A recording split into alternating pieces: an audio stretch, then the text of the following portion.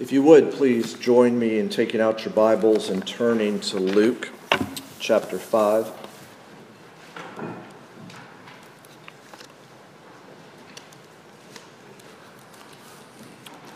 As we come now to God's Word, let's go to Him in prayer.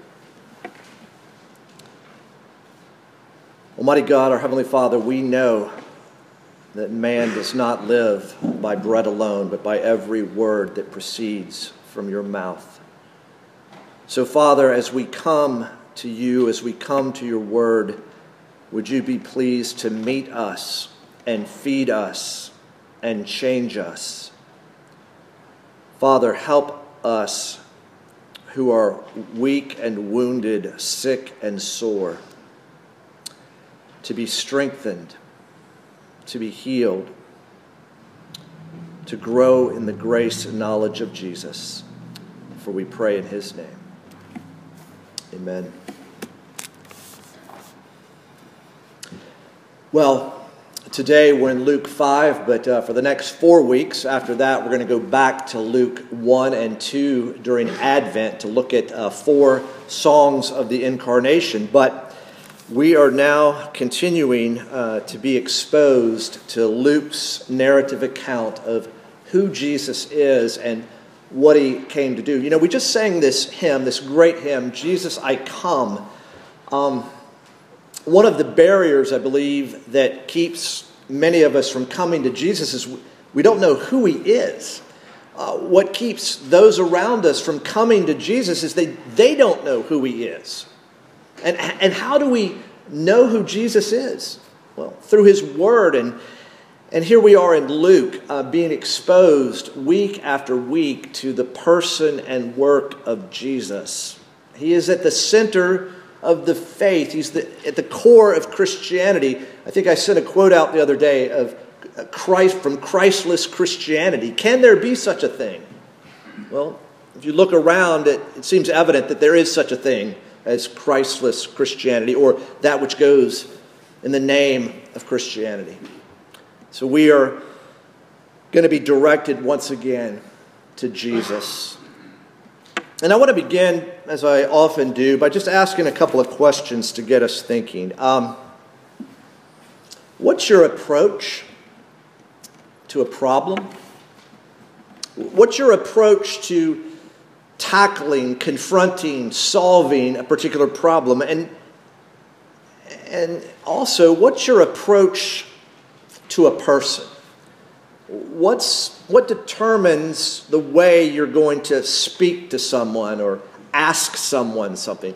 What's your approach to a problem, and what's your approach to a person? Now, I believe our approaches are determined by knowledge, because we all take action based on what we know.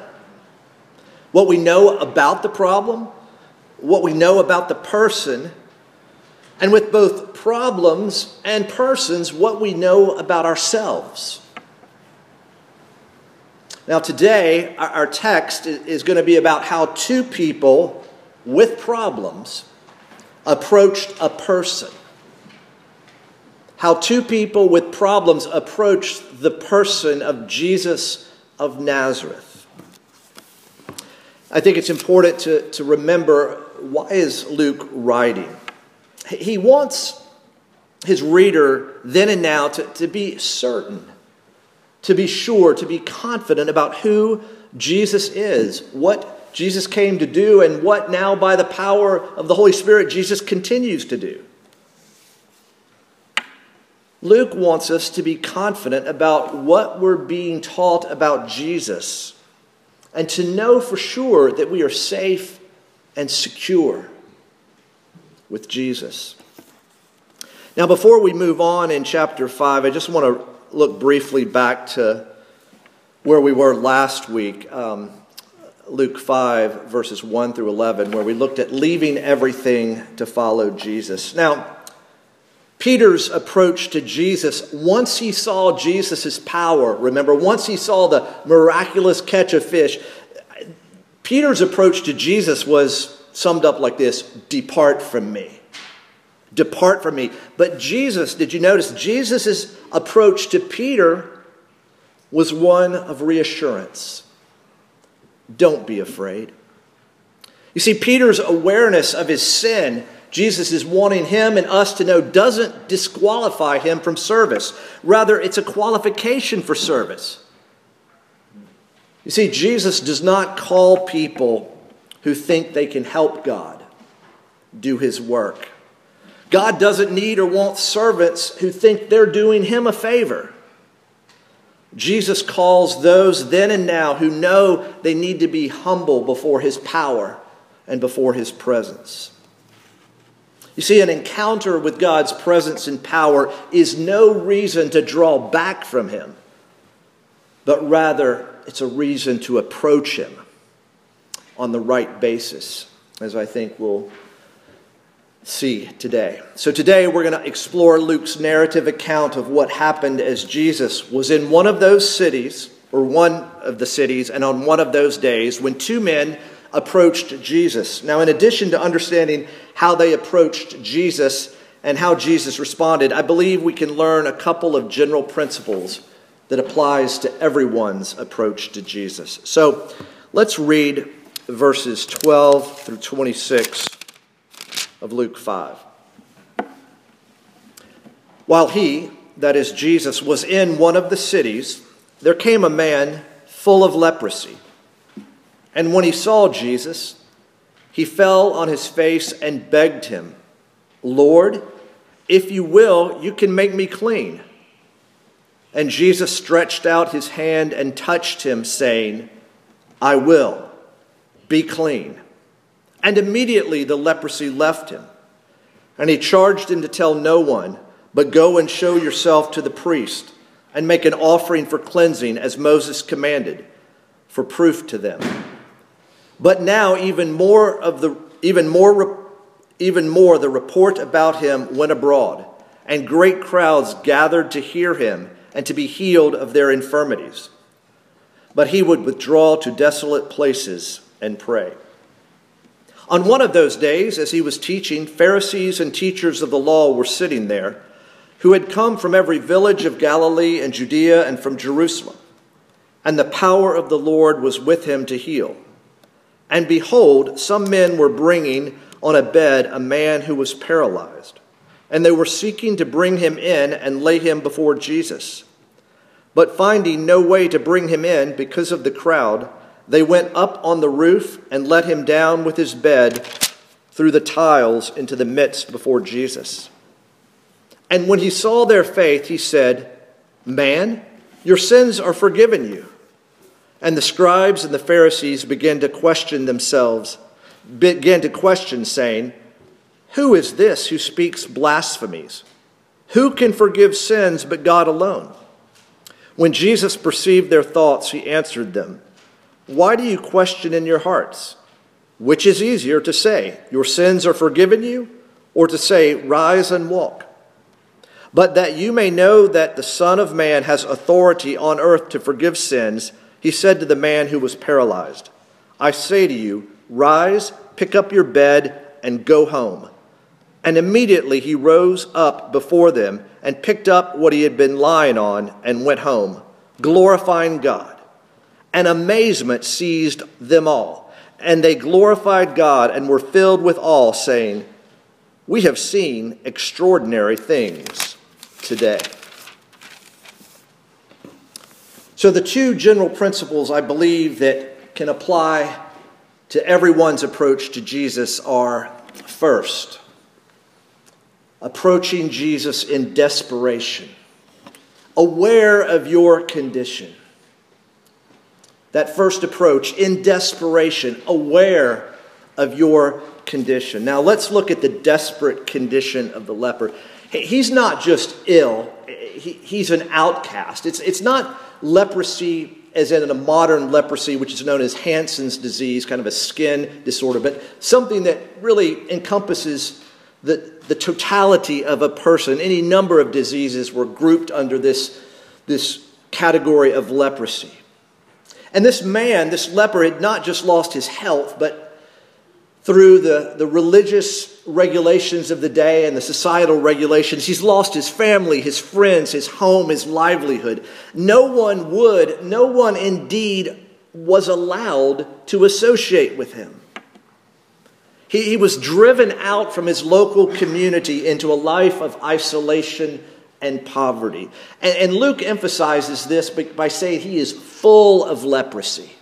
Remember, we believe Luke was a physician. He's emphasizing, in one sense, the medical condition, but that medical condition had so much built into it. He was an outcast. A number of commentators said, independently of one another, that this man was living a living death.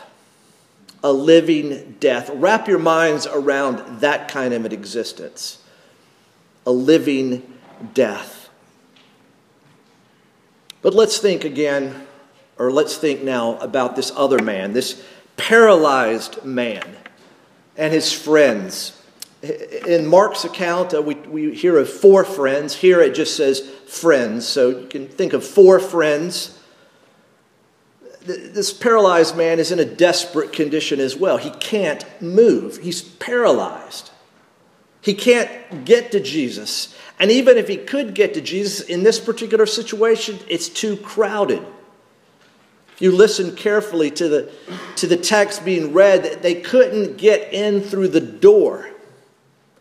They had to go up on the roof and down through the roof. And houses in that day many of them had external stairways, external ladders that enabled you to get up on the roof to do various things as a part of how you lived in your house on the roof. And they cut a hole in and they lowered this man into the midst, lowered this man to Jesus. But you've got a desperate leper and you've got a desperate paralyzed man, and his friends, his able-bodied friends, are desperate for him.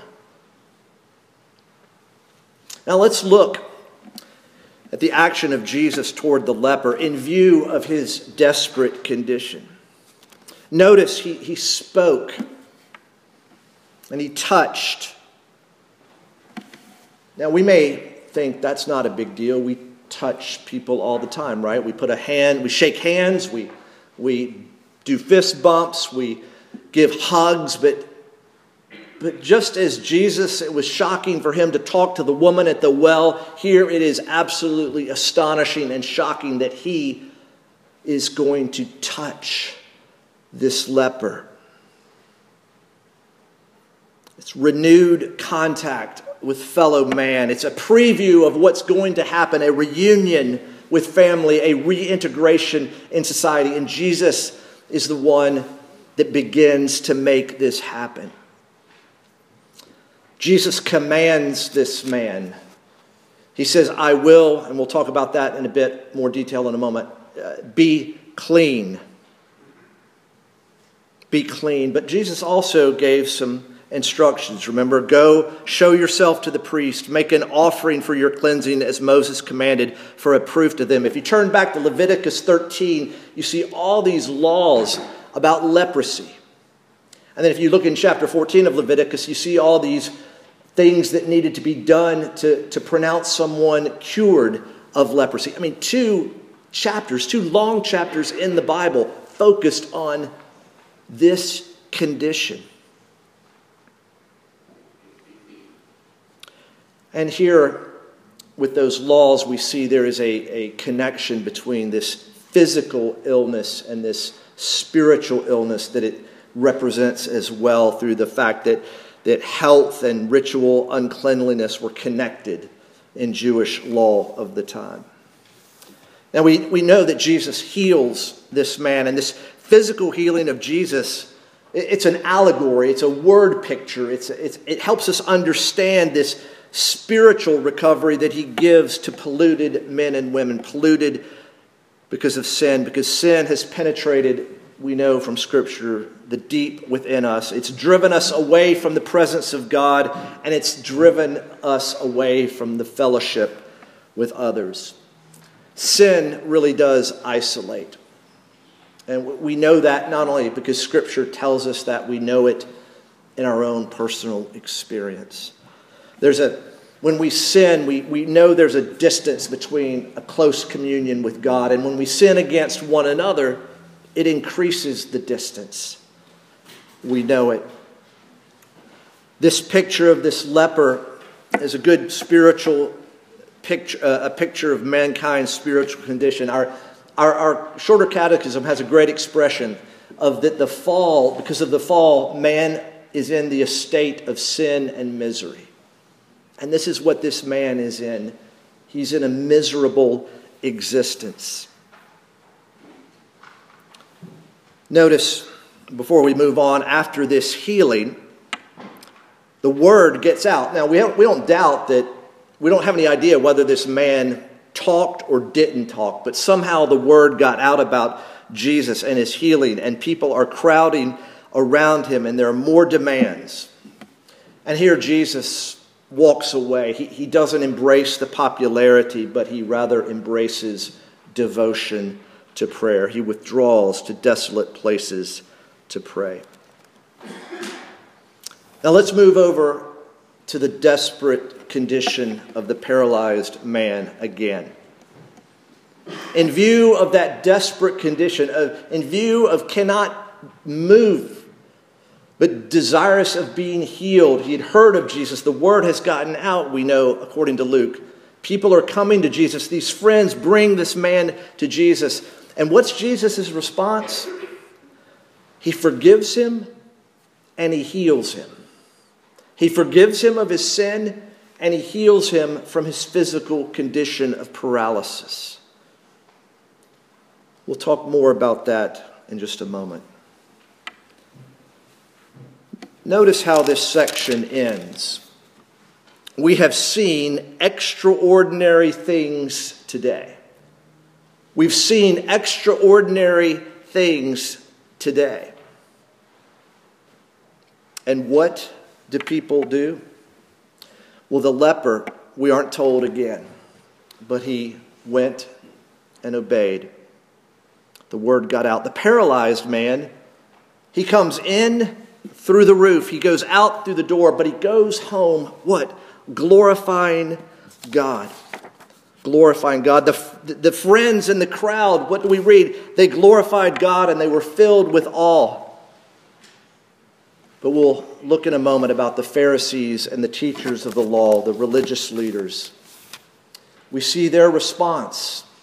We see that they know their theology, but they don't know the one who is before them. They don't know Jesus. Now, running through our text, as we've seen for the last few minutes, is not only desperation, but also confidence. Now, while these men are helpless in and of themselves, they are desperate. They are not hopeless because they are in the presence of Jesus, and therefore they can be confident. Because these two men approach Jesus not only in desperation, aware of who they are, but they also approach Jesus in confidence, aware of who he is and what he can do. Let's think about the confidence of the leper. He's aware of his condition, yes, but he's also aware of Jesus. And when he saw Jesus, we read in verse 12, he fell on his face and begged him, "Lord, if you will, you can make me clean." He is confident that Jesus has the ability, the capability. He can heal him. He can make him clean. He's confident that he can, but he's not yet assured that Jesus will. He doesn't know the extent yet of his compassion. He knows Jesus has power. He's heard of it. He might have even seen it.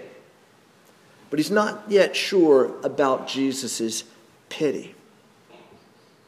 Well, let's look now at the confidence of the paralyzed man and his friends. Aware of his inability, but aware of Jesus' ability. And one central aspect is Jesus is going to recognize the faith. The faith of the friends that bring this crippled, paralyzed man to Jesus, and indeed aware of the faith of the man himself. You know, before I move on, I think it's important to see this aspect of, you know, the beggar gets to Jesus on his own. He's supposed to live outside of town.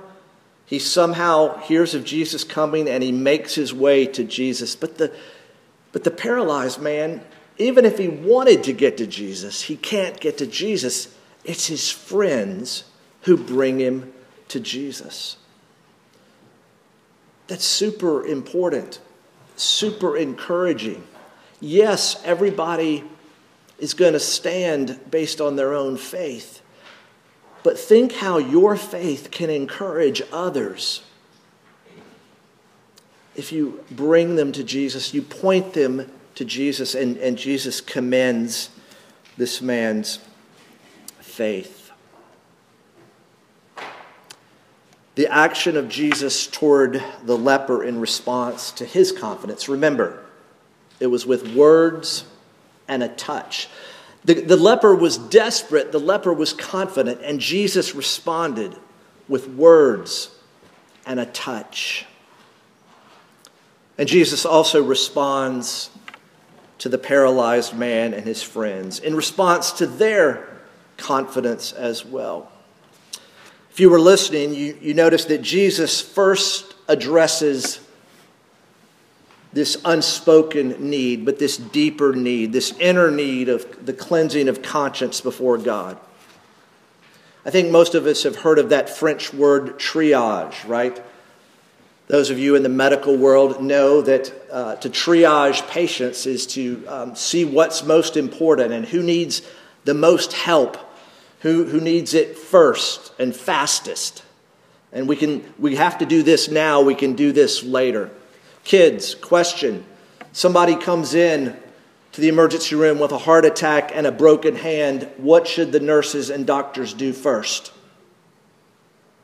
Heart attack or broken hand? Which one? Heart attack, right? The bigger need, the greater need. Jesus, the great physician, is assessing the greater need to be forgiven.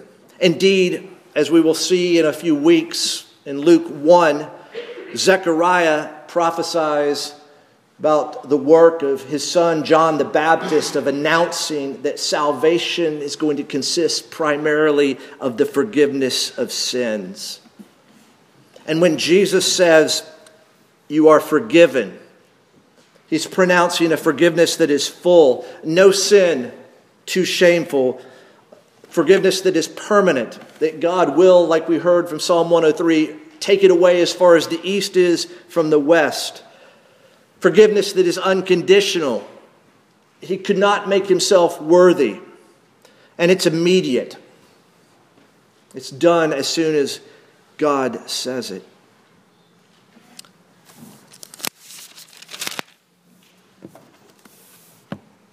Look with me again at verse 20.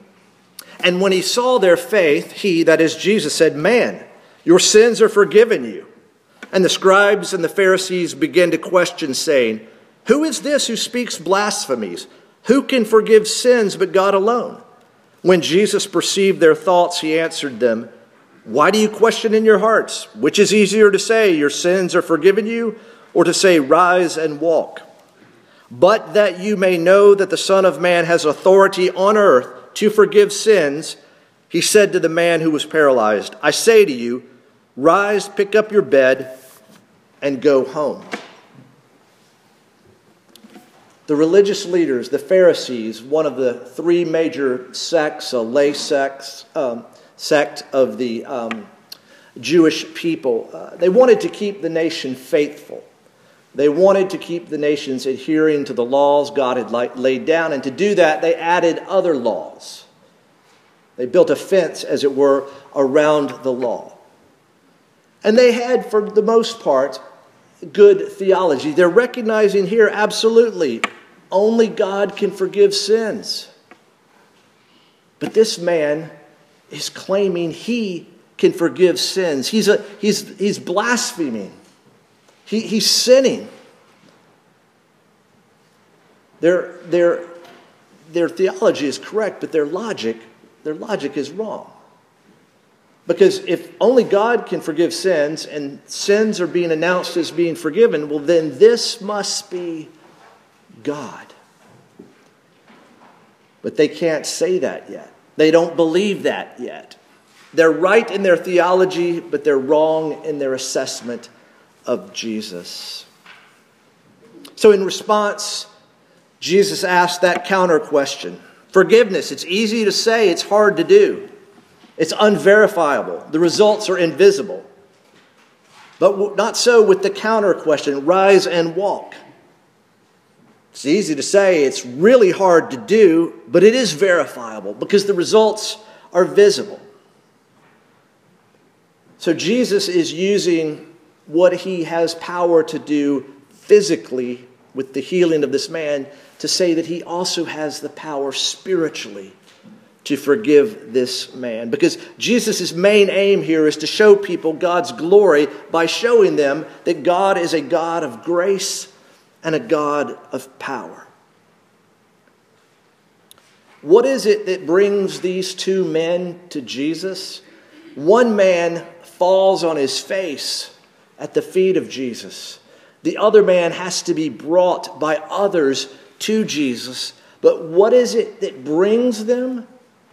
It's a combination of both desperation and confidence. It's not an either or. They're not either desperate or confident. They're not confident but not desperate. No, it's both desperation and confidence. Desperate because who they are. They know who they are. But it's also confidence because they are beginning to know who Jesus is. Earlier in our adult Sunday school class, in the lesson that was being taught by Sinclair Ferguson, he referred to the end of Romans chapter 7, where Paul says this, beginning in verse 24, "Wretched man that I am, who will deliver me from this body of death?" Paul here is exhibiting he is desperate. His condition is desperate. He needs help. Who will deliver me? And then he goes on, thanks be to God through Jesus Christ our Lord. Who will deliver me? Jesus will deliver me. You know, this is similar to the people that we read about in 2 Chronicles. They were surrounded, God's people were surrounded, and they say, we don't know what to do, but our eyes are on you. They're desperate, but they're confident. They're desperate because they know their condition, but they're confident because they know who God is. So in view of approaching God through Jesus, in both desperation and confidence, I believe there are two important statements that can be made and an important question that must be asked. First, God is approachable. God is approachable through Jesus. I mean, imagine if we went around the blocks around this building and asked people, do you think you can approach God? Some may say, oh yeah, I have a great relationship with God. Or some may say, no, I can't approach God. I've done too much wrong. And there's no way I can approach God. But remember, every few weeks we hear these words. Let us then with confidence draw near to, that is, approach the throne of grace, that we may receive mercy and find grace to help in time of need. See, we know God is approachable. Do our neighbors know God is approachable? Do our family members know that God is approachable? I mean, we see these desperate men in desperate situations.